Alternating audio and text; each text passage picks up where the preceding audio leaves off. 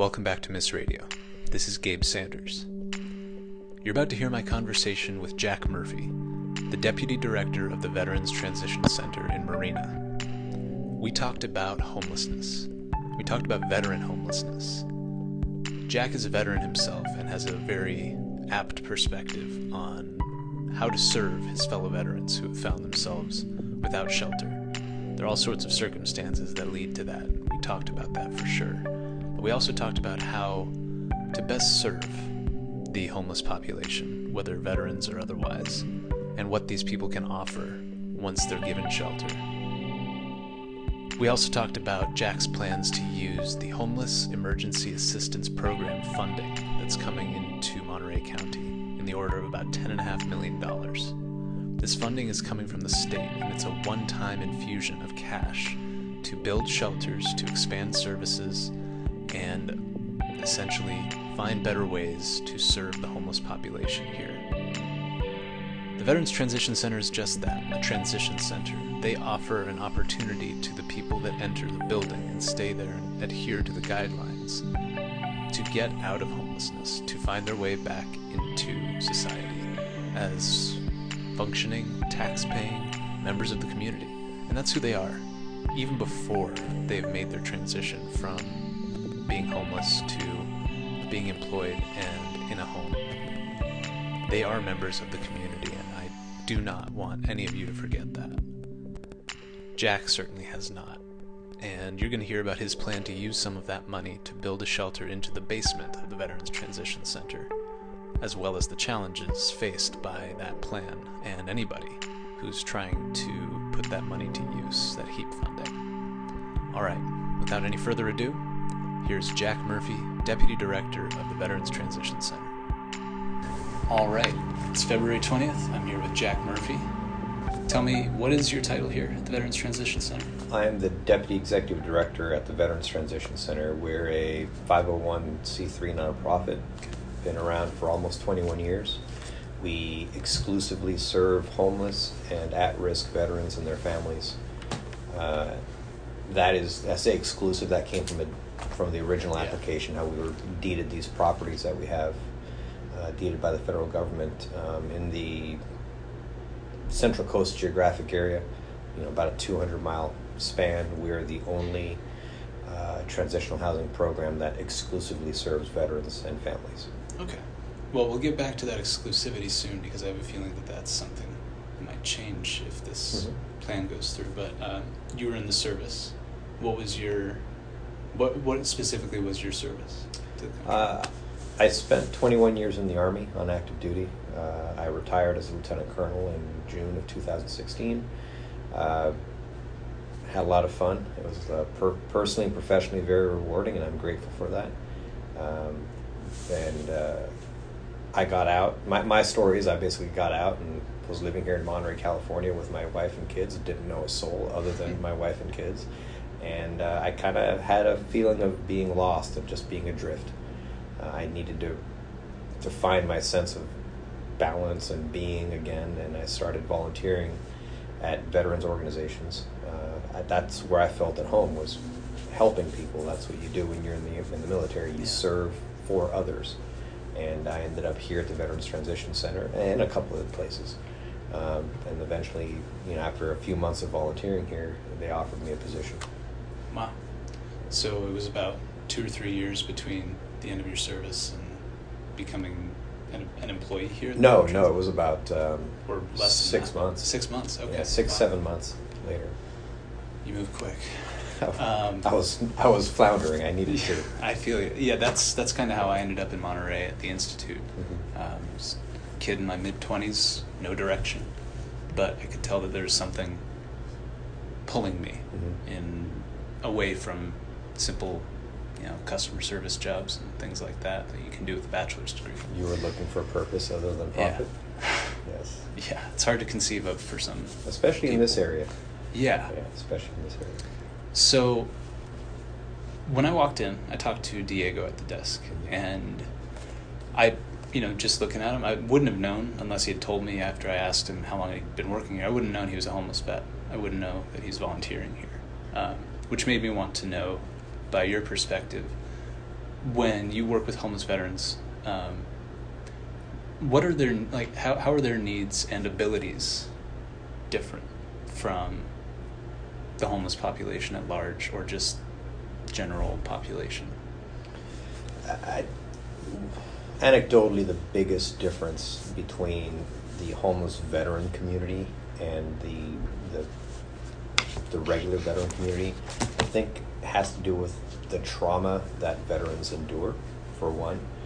Your average homeless person, considering all things being the same, the amount of time that you've been homeless, chronically homeless, living on the streets and underneath shrubs and trees, and if all those things are the same, the exception is likely that the veteran, during the course of their service, experienced additional trauma or more acute trauma. Whether it was military sexual trauma, whether it was trauma that comes from just being in a combat operation, deployed environment, something like that, that can't be shared or is not common with the regular homeless community. That's one distinction. The other one is that most of the veteran community has the benefit and in some ways the luxury of the VA.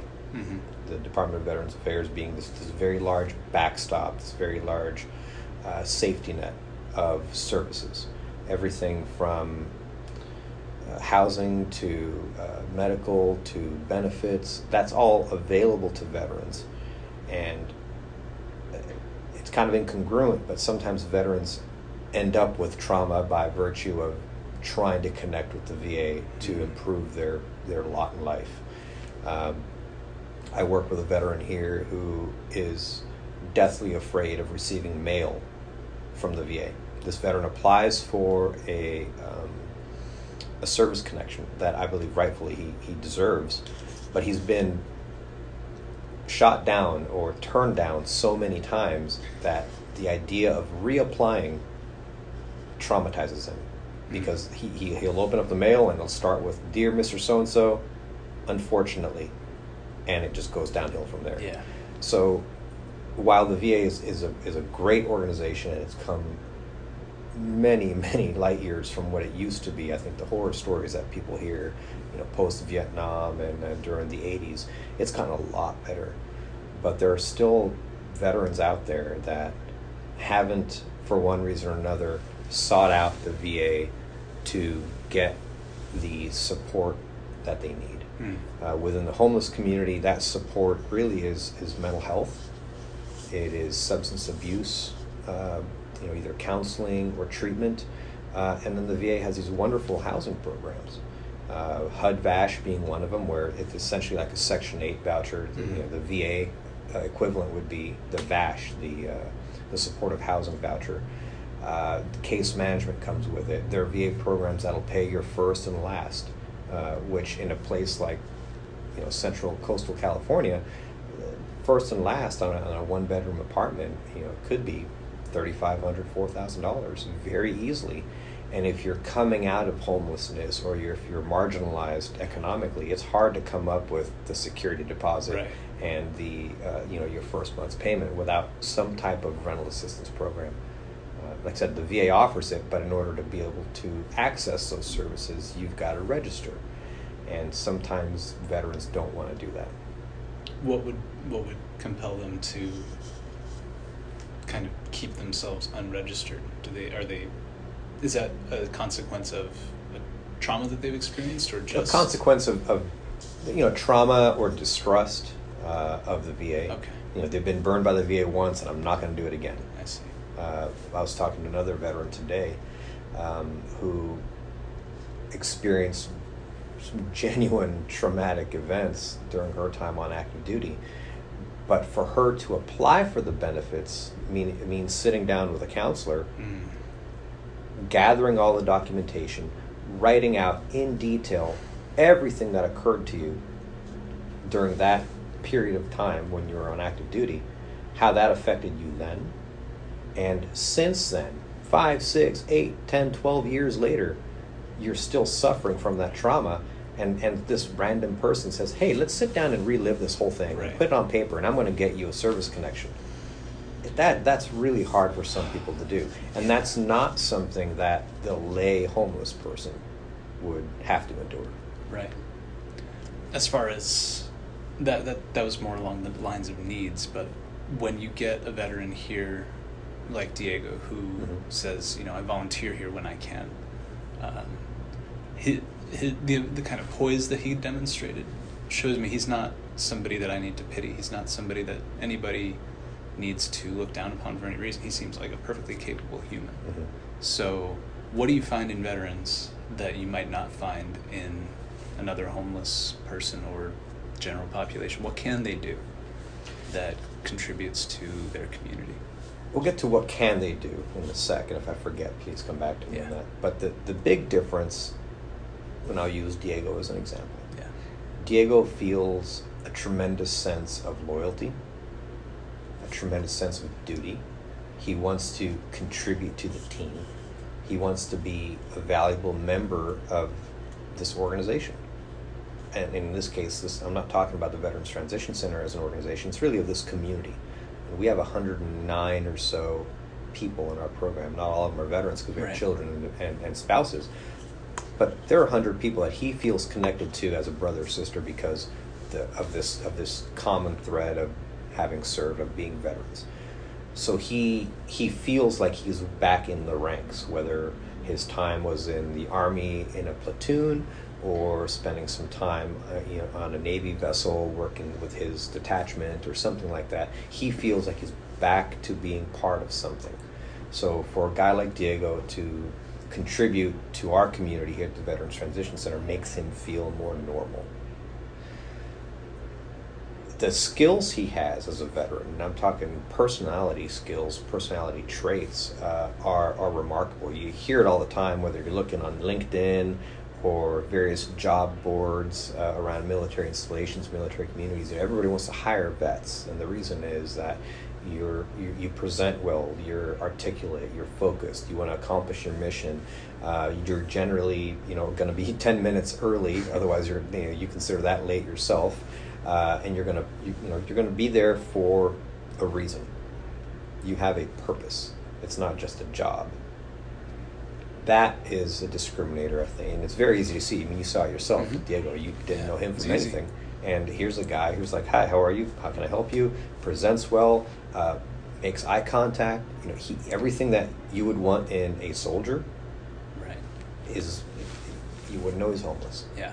You wouldn't know he's homeless. We're going to have a conversation on the podcast sometime in the next couple weeks with some veterans on campus. Mm-hmm. We have a ton of return veterans who come through MISS through all different programs, not just the non-proliferation terrorism studies stuff. Mm-hmm.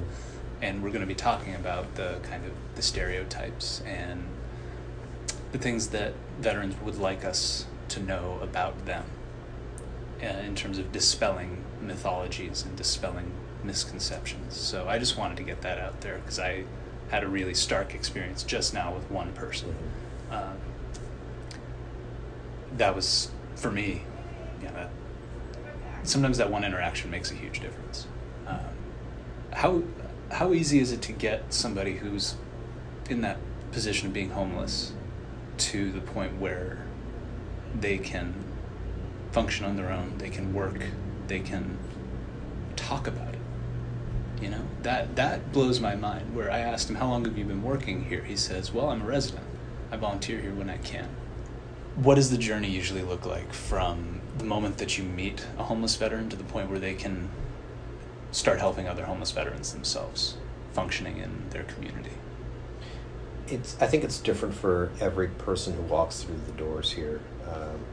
In the case of the one gentleman that you met, he's fortunate in that he didn't have a long period of homelessness before he came to us. Statistically, according to HUD, if you're on the streets for more than about 90 days, and this is on the streets, you're increasingly harder. With every day that goes by, you're harder to bring back out of homelessness. We kind of joke about it with the staff here that you could take a veteran out of homelessness, but in the case where someone's been homeless for years, it's really hard to take the homelessness out of a veteran. And it's frustrating sometimes, and like I said, we kid around about it, where a veteran walks in and you can look at his history, ask him some questions, check the VA medical records computer system, and see where someone's been chronically homeless for 8, 10, 12 years. That's not uncommon around here. And they present that way. Their chronological age is way beyond their biological age. They look older than they really are. They have just experienced a lot out in an unsheltered environment. And we give them, on the day they move in, we give them a laundry basket with clean clothes, clean linens. We take them back to the food pantry. We give them hygiene items, shaving kit, shampoo, soap. We give them laundry detergent, take them down to their house. And this is a duplex that they'll share. Each veteran has his or her own room with a lock and key, so they actually have their own space for once. And they have to share the bathrooms and the kitchen, the living rooms, and whatnot. And we say, hey, wash your clothes, let your hair down, relax, let your guard down, and that takes a while, sometimes a couple days, if not weeks. Make yourself at home and come back and see us the next day. We don't ask a lot on day one. And it's not uncommon for the veteran to come right back the next day wearing the clothes that we brought him in with. Even though we gave him all this stuff and said, hey, take a shower, change your clothes. When that's all you have, and you're so incredibly conditioned to living in that environment, regardless of what you give them, sometimes it takes a long time, weeks, months even, for someone to get to the point where they'll shave, they'll get a haircut, they'll change their clothes. Other veterans we've had in here, 2-3 days later, they look like a completely different person. So it varies by individual. I think the driving factor is, with a couple, the length of homelessness, the mental stability, mental health from a mental health standpoint, and substance use, or abuse. The nexus of those three events, those three factors, where you've been homeless for years, that in and of itself is going to cause a lot of anguish, a lot of stress, could lead to mental health problems, or likely you already had mental health problems, which led you to your homelessness. And then in order to ameliorate that environment, make the cold evening a little bit more bearable, you go to a substance, or that is just your way to keep things manageable. And over years of time, a period of time, it just becomes harder and harder, and you take more and more and more. And unfortunately, there's a truth to the fact that a lot of homeless, especially now, where you're hitting, the lower part of the barrel, the harder ones to house, we increasingly are seeing more challenging mental health and substance disorders. In recent years, there have been more people with more difficult issues. That's the trend, yes. Yeah. Another way to phrase it is the folks that were easy to house have been housed. I see. The ones that were high functioning, that were capable, that had a desire, maybe were still employable, or if not working, those folks have been housed. They have sought out the system, and the system works. In this area, the numbers of homeless veterans has been trending down for the last couple of years. We still have homeless veterans. Some of them don't want to be housed. Bad weather, winter season, we're really getting to the more challenging vets. You just said some of them don't want to be housed. I've heard different statistics, and it's hard to believe that there would be statistics for this kind of thing, but the number of homeless people who do not want to be housed, what is their explanation for that, if any, when you encounter somebody? I'm trying to imagine the scenario where you'd find somebody, offer them shelter, transitional services, and they say no. Mm-hmm. Is there any common factor there that you've seen? the freedom that comes with being out in the open to do whatever you want. That is tied to being able to use all the substances you want with no one looking over your shoulder or second guessing your use. Mental health is a component of that, because if you come to a program such as ours, transitional housing program or the residential shelter program that we have, there are rules. Some people feel very confined or constrained by those rules. They're unable to process things that you and I would take for granted as common courtesies. Doesn't work with them. They're not used to having housemates or roommates even.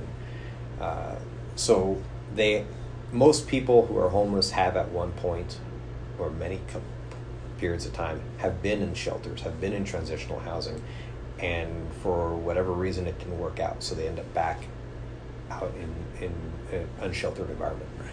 And it has to do with they didn't want to follow the rules, or they felt constrained. There are folks that I've run into personally when I do outreach who think we're the VA. And it goes back to, I don't want to have anything to do with the VA. Brother, I'm not the VA. I'm a nonprofit. We just want to house you because I recognize that you're a veteran. I don't have anything to do with the VA. And we just keep having this conversation over and over again because they experienced a challenge with the VA at one time. And that's a sad one. There are veterans who don't realize or acknowledge that they're veterans. Some people, they hear veteran and they construe that you must have had to go to combat, and that's not the case. You just had to have served at one point in the military. I've run into veterans who served for many years in the Guard and the Reserve. That doesn't qualify you for VA services.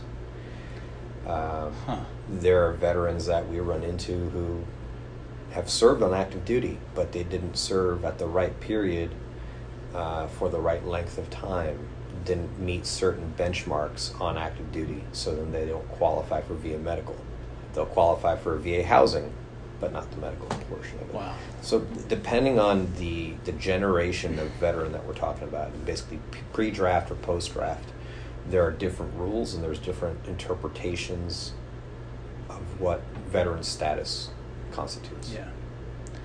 Okay. So this place isn't a veterans housing center. This is a veterans transition center. We provide transitional housing. Transitional housing. Yes. So what is the distinction between what would just be, say, a warming shelter, a place for people to sleep and wash up, get some hot food, and what you do here? What is the difference? A shelter generally is a place where someone's going to come in the evening, have a meal, a bed, case management, a warm, safe place to sleep, and then they have to leave the next morning. Warming shelter or just an overnight shelter. Very communal, congregate type environment. We have a couple of programs here. We have a residential shelter, which is a short-term facility. You stay for 60 days. It's extendable out to 180 days, but 60 days is the stay. And you live there. You don't have to leave every single evening. You don't have to leave in the mornings. You live there. Yeah. In a shelter environment, some of our veterans have to share a room. They're not bunk beds, but it's just 2 beds in a room. And it's very dignified, respectable housing. The transitional housing is up to 24 months long as clinically appropriate. You have case management.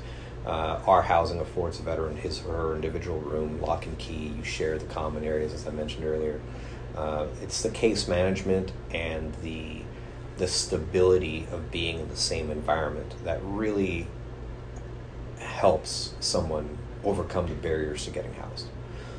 A warming shelter or an overnight shelter is meant to just get you off the street during the risky times, which is evening, winter, or something like that. Residential shelters, same thing, but there are fewer of them that are out there. And it's another level of triage. Transitional housing is where you really start to see positive movement towards becoming permanently housed. Yeah. I mean, in a 24-month period, or even a 1-year period, somebody can work, fix their credit, give up or reduce their substance use. Basically talking about harm reduction here. Mm-hmm. Get a job, start going to school, do things like that, and through the case management team and our housing search team, we can start submitting applications 6 months after you've been in the program with a pretty high probability that you're going to become permanently housed. You've developed an income, you've increased your benefits, and we've gotten you, for example, a housing voucher. So now the likelihood of you getting a place and staying housed are very high, as opposed to these shelters where you just don't have enough touch points with people. You don't have the frequency, you don't have the stability and continuity where you can say, okay, now tomorrow you're going to come back and we're going to sit down and we're going to apply for this, that, and that. And then the goal for next week is something bigger, and then here's a list of tasks that'll get us there. And the first big metric is 6 weeks or 2 months from now, you're going to be gainfully employed, and we're going to help you get all there. It's really hard in a shelter environment. Even in our residential shelter, It's hard to do that, but that's not the intent of that program. Within our transitional housing program, we have 3 types or 3 models of housing. We have a clinical program, which is for veterans who have a diagnosis of mental health disorder or a substance use disorder. And then then they have to want to participate in clinical therapy, individual therapy, group therapy, something akin to that. Mm-hmm. We work very closely with the VA clinic for that. We have a bridge housing program, which is much shorter term. It's 90 days with extensions. The intent is that you're a veteran who presents and you already have some type of housing solution in the works.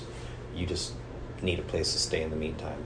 An example would be, your former apartment landlord raised the rent on you, and they've given you notice, and you're going to have to leave because you're on a fixed income and you can't afford it, but you still have a voucher. You either need to find a place that takes vouchers, or you're on the wait list, but it's going to be 2 months until a unit becomes available. In the meantime, you come into the bridge housing program. The last one is sort of a catch-all, and that's our service-intensive housing program. And it is a little bit of everything.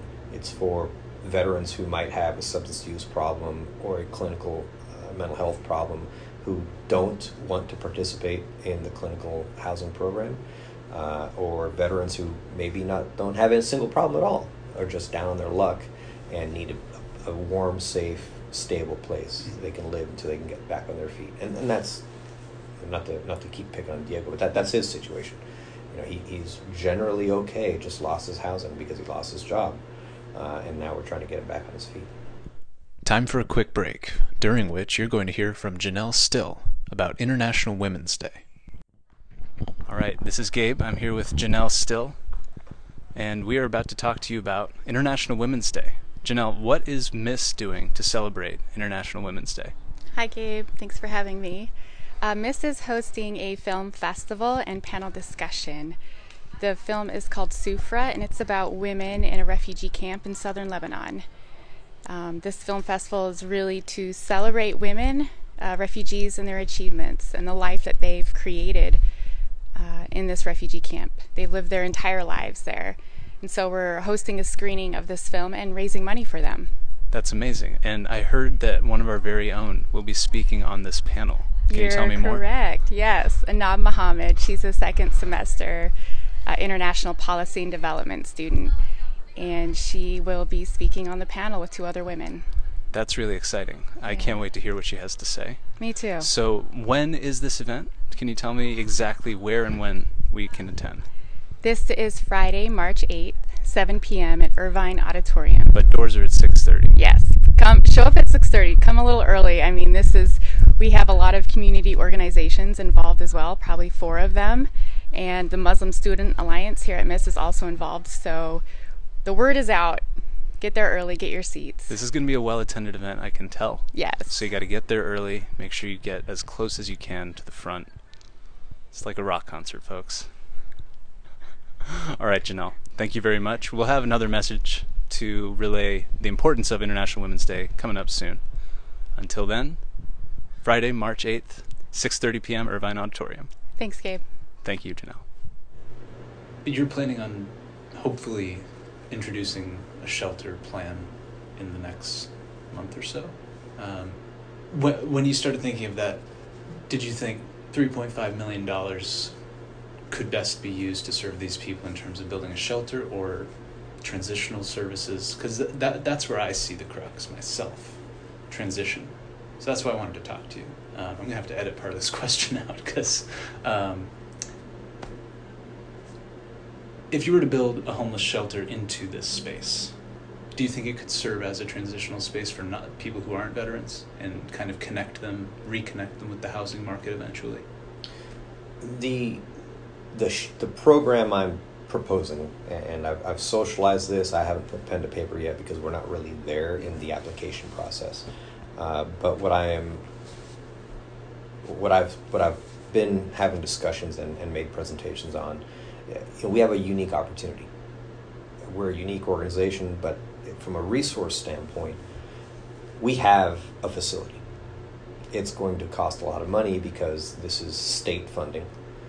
So we have to abide by the California prevailing wage policies, which adds about 1/3 to the cost of a project from a labor standpoint. And we have to make ours ADA accessible or compliant. So those two things are going to cost quite a bit of money. The fact that it's a basement and now I've got to make subterranean improvements is going to cost a lot of money. A shelter in a basement, while you could have a very nice, dignified facility that is respectful of the privacy needs, the hygiene, sanitation, laundry, food needs, security needs, storage needs of a homeless community is still going to be a basement. But it's all I can offer. So it would be expensive in that sense. It's best used as a shelter. We could turn it into even a residential shelter where someone's staying for a longer period of time and they're actually getting, for once, some stability and some security. There would be, I'm sensitive and I realize there would be a lot of pushback. Across the parkway here, we've got a multi-million-dollar shopping center. Immediately behind that, we've got brand new homes that all start at about $650,000. Behind this window here, they're going to tear down those barracks buildings, and that's supposed to be more, $1 million housing and a 5-star boutique hotel overlooking the ocean. Nobody wants a shelter. Yeah. And I know that. Yeah. And all I have to offer is a basement. Now, why am I offering a basement? Because no one else has anything on the table. Right. We've been to these meetings where people get up there and say, well, if you gave me some money, I would try to find a place. I have a hope, I have a pipe dream, I have X, Y, and Z. I have a facility. We can walk down there and it's a hard stand. I have site control. I've got plans. I've got the water, the parking, the utilities. We own that. Which is why I think it's a very competitive and compelling project. Yeah. The problem is it's very expensive because it's in the basement. I've had to run the traps and provide due diligence to our traps. I've had to just basically double check with with other entities. Or something. That's the Army coming out of me. So I've had to double check with some of our essentially lien holders, because this building and all of our housing was transferred to us from the federal government. Gotcha. Through what's called the McKinney-Vento Act. So we have some deed restrictions. We applied many years ago for the housing. under the auspices of give it to us and we will serve homeless veterans. And it was approved. To deviate from that, now I'd have to go back and ask for permission, essentially. Okay. And we've done that because we have a tight timeline, a compelling project, and the funding is there. Wow, that's great. And asking those questions, the federal government doesn't want us as an organization, or really this building, to incur an additional deed restriction. So we have to be careful of that. For us to serve the non-homeless community, they would have to approve that because we're currently deed restricted for homeless only. I'm sorry, for homeless veterans only. So for you to serve non-veterans, you mean? I'm sorry, yes, the non-veterans. Okay. So we're pretty confident we could get that approval of being able to serve non-veteran homeless. But I still have to ask the federal government for that permission. Right. It falls within the spirit of the McKinney-Vento Act, Mm-hmm. which is to serve homeless. So we could do that. I've already been informed that the City of Marina Planning Commission would not approve a separate building Anywhere? on our property, site? on Okay. site. Would not approve a separate building. And I was also informed by the federal government, Health and Human Services, that they would not approve an addition to the existing structure. So you can have all the ideas, all the funding, all the good intent in the world, and you've got a lot of needles to thread, Right. at least where we are right now. And I mean, I was doing a little research on the cost of building a new facility. I mean, we're talking hundreds of millions of dollars, and the HEAP funding is, of the money that's being brought in, of that 10.5 million, only they were breaking it down in Seaside last week. 7.5 is available for capital development. Of that, only so much is even available to actually build something. So what can you do with 3.5? I mean, how many people can you Well, shelter? I was hoping that I would be allowed to either do an addition to this existing structure above ground, Mm-hmm. or build a new structure from scratch. Those two would be way cheaper than a basement. Interesting. But they were taken off the option, the menu. So I'm back to, I've got a basement. So what can I do with $3.5 million? Probably just physically rehab the basement and get it to a point where it is certified for occupancy for, say, 38 single individuals and 8 families. Now I'd have to solicit either a partner organization or add to the cost of rehabbing the basement in order to get the program cost, which now could be either half or more of the entire amount of money that Mm-hmm. that our continuum of care has for Monterey County. We've got a little over $10 million. If the community decides that we would be best served by focusing all of our efforts into one facility, this is the facility to do it in. If we're going to kind of try to spread out this funding as much as we can so that there's a little bit of everything, and I don't want to be dismissive, there are a lot of needs out there, then a robust, permanent, year-round shelter in the basement of Martinez Hall is probably going to be off the table. It's early in the process. No one's submitted applications yet, but the county-owned trailers in Seaside, I mean, that'd be my first choice. It's centrally located. It would be inexpensive to operate. It's owned by the county. County-owned trailers, that's not the same site that they were talking about in Seaside last week. Yes. It is the same Yes. site. But that's the exact same facility, and you heard the acrimony. Yeah. I mean, really?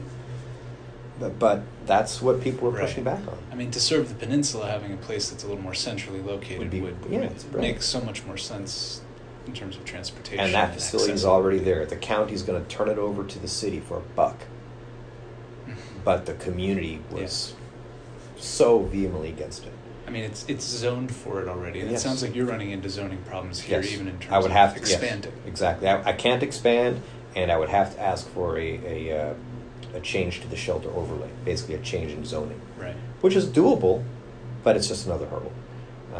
And it's also another way for someone to stop the project in a in a legal, fair process. Right. If they didn't support it, that's a way to do it.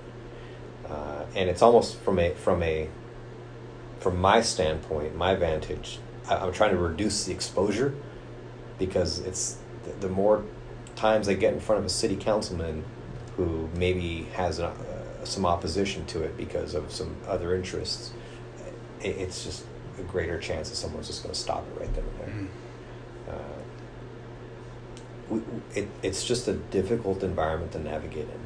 You know, you want to do the right thing, and so many people in the community support you, so long as it's in someone else's community. Yeah. And this is a fixed location. What we do is serve homeless veterans here at the former Fort Ord, and we don't have the capacity, certainly we don't have the desire to take our services elsewhere. We're not a service provider in the sense that we don't have housing. We have housing. This is my base. There are other organizations that'll travel to wherever their shelter is, wherever they can get the shelter. So unless it's here, I'm going to be out of the game, which is fine. I gave it, you know, and I currently am giving it a good stab. Yeah. I'm offering the communities writ large some options, whether it's the Martinez Hall basement, a duplex that's owned by the city of Marina, one of my existing duplexes that I'm kind of a little bit deed restricted by the city of Monterey. I'm going out there and I'm offering solutions. If having a shelter of some capacity is that much of a compelling need, sign me up. I'm afraid that I'm going to be hitting a lot of dead ends over the next month or so. Well, to round this out, I can tell what compels you to do this work, to provide shelter, transitional services for homeless veterans. But if you were, I already heard your appeal to the community in Seaside last week. You know, this is an opportunity for the people of Seaside to make a big difference for the homeless community, for Monterey Peninsula at large. Obviously, that sometimes falls on deaf ears or very fearful ears. How would you incentivize a community to start caring for its most vulnerable members? Where would you begin? It's a great question. Having community members or just people realize that the homeless aren't transparent. You don't look through them when they're panhandling. You look at them. You make eye contact. You realize that is just another person, like my kids, like you and your parents. The difference is that individual doesn't have a mortgage, doesn't pay a rent, doesn't, maybe have a place to live. In many other countries around the world, that homeless person could be living like a king because they've got a tent or a car to live in. So it's a matter of perspective, for one. We need to educate our community members, our communities, that homelessness is out there and it's not a pariah. It's not, just because you're homeless doesn't mean that you're drug-addled or nuts. There might be some factors, but look, I'm nuts. Who's not, right? Yeah, that's pretty normal. Yeah, wait for the next Christmas dinner and look across the table and go, wow, Uncle Harry's nuts. And he has a substance use problem. The difference is Uncle Harry's housed. So that's where I'd start, is educating everyone else.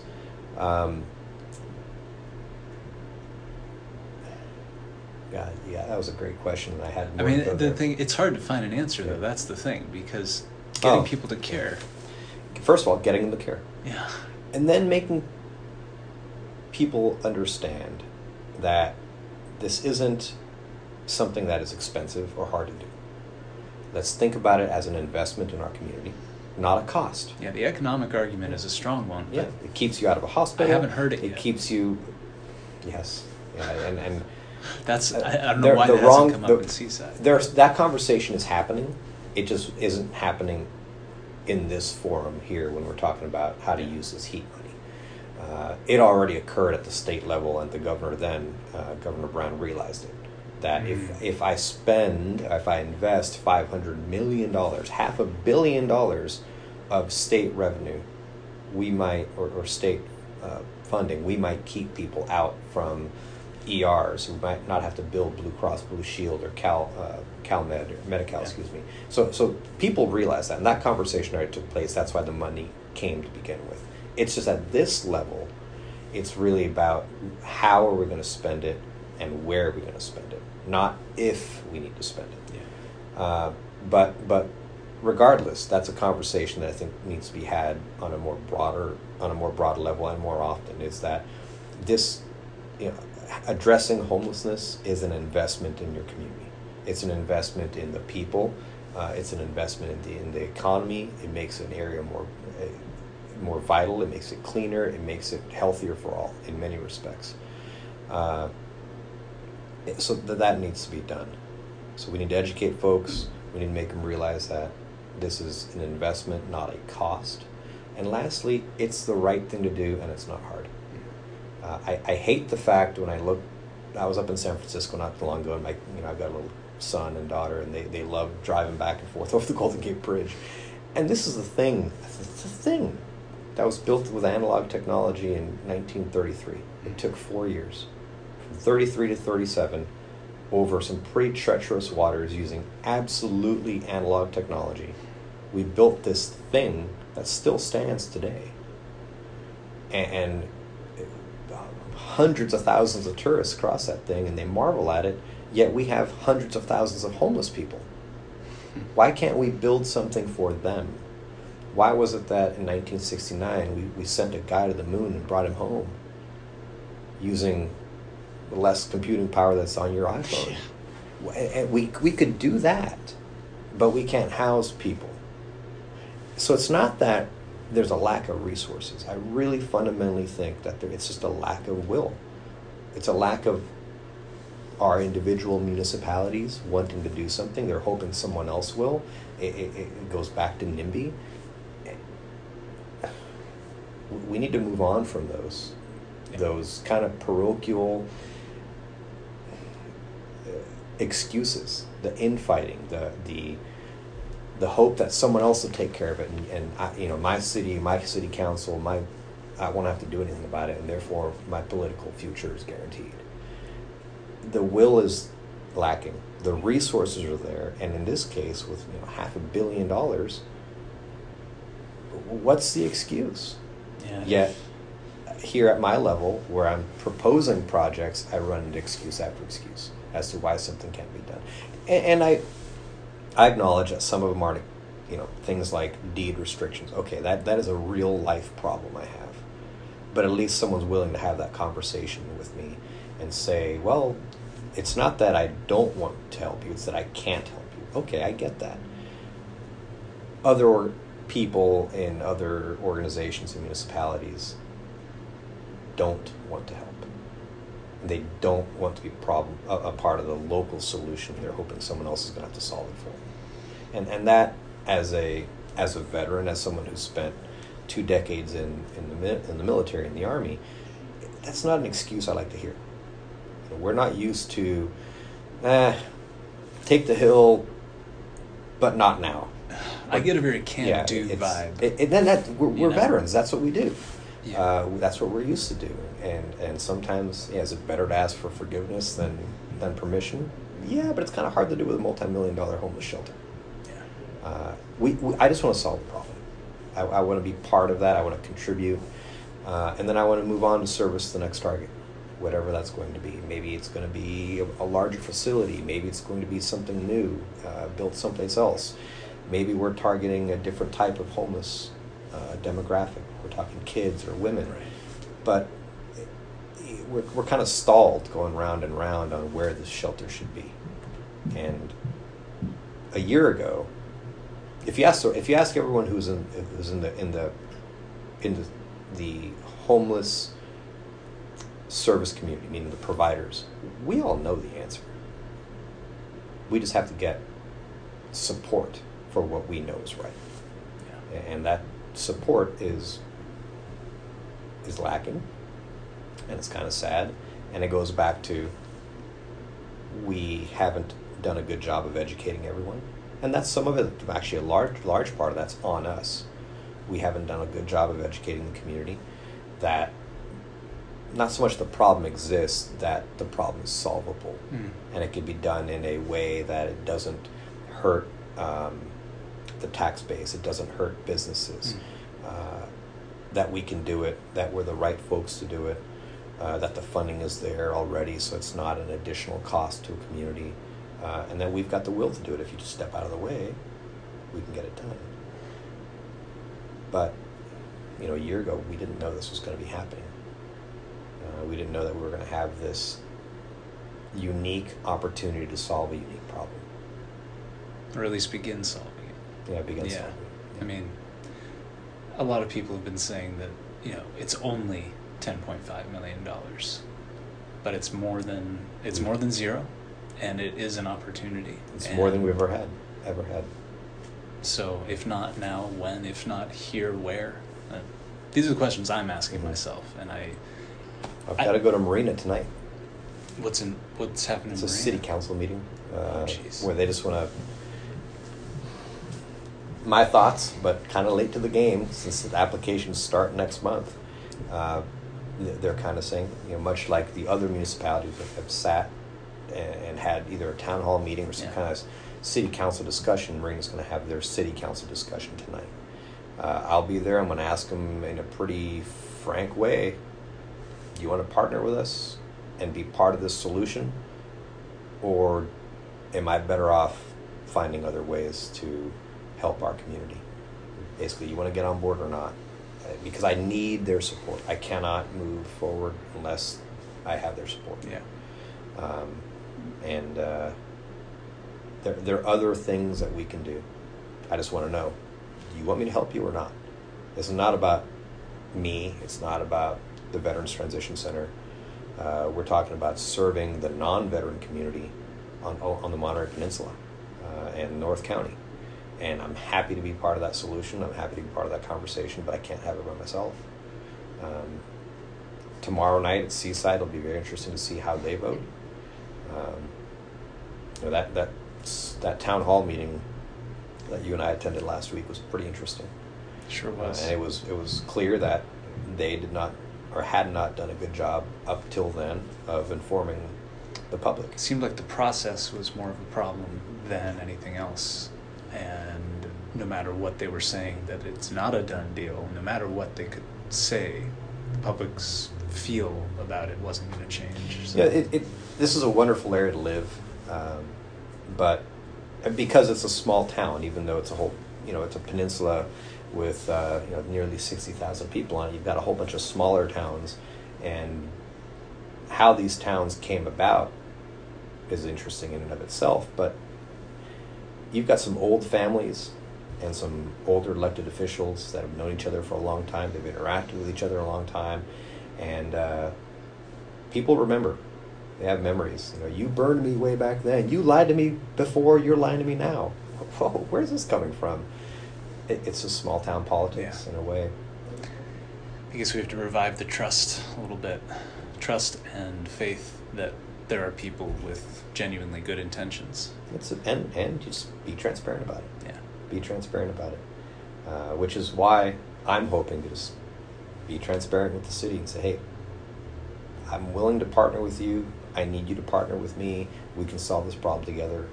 If not, I'm going to move on. No hard feelings. We've got other things to do.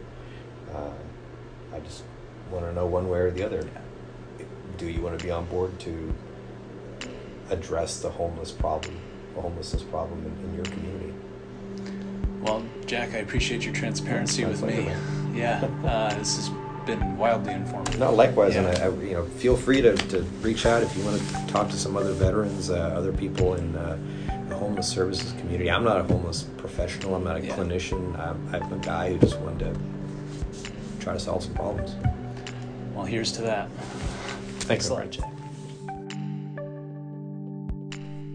Thank you again to Jack for taking the time to sit down and explain all of that to me and to respond to the questions that an MPA student has about how to best serve the homeless community using the resources available. You listeners, you can expect more about homelessness and affordable housing here on Miss Radio. It seems to be something that we do, and that's mostly because it's very important to me. It's important to Angelo, it's important to Emmy. But we also want to know what's important to you. Let us know. And this has been working. Whenever I say this at the end of these episodes, within the next couple days, somebody will come up to me with an idea, and I want that to keep happening. Come up to me, come up to Angelo, approach Emmy. We're all very receptive. We want to hear your ideas. Thank you for listening to Miss Radio. We'll be back again soon.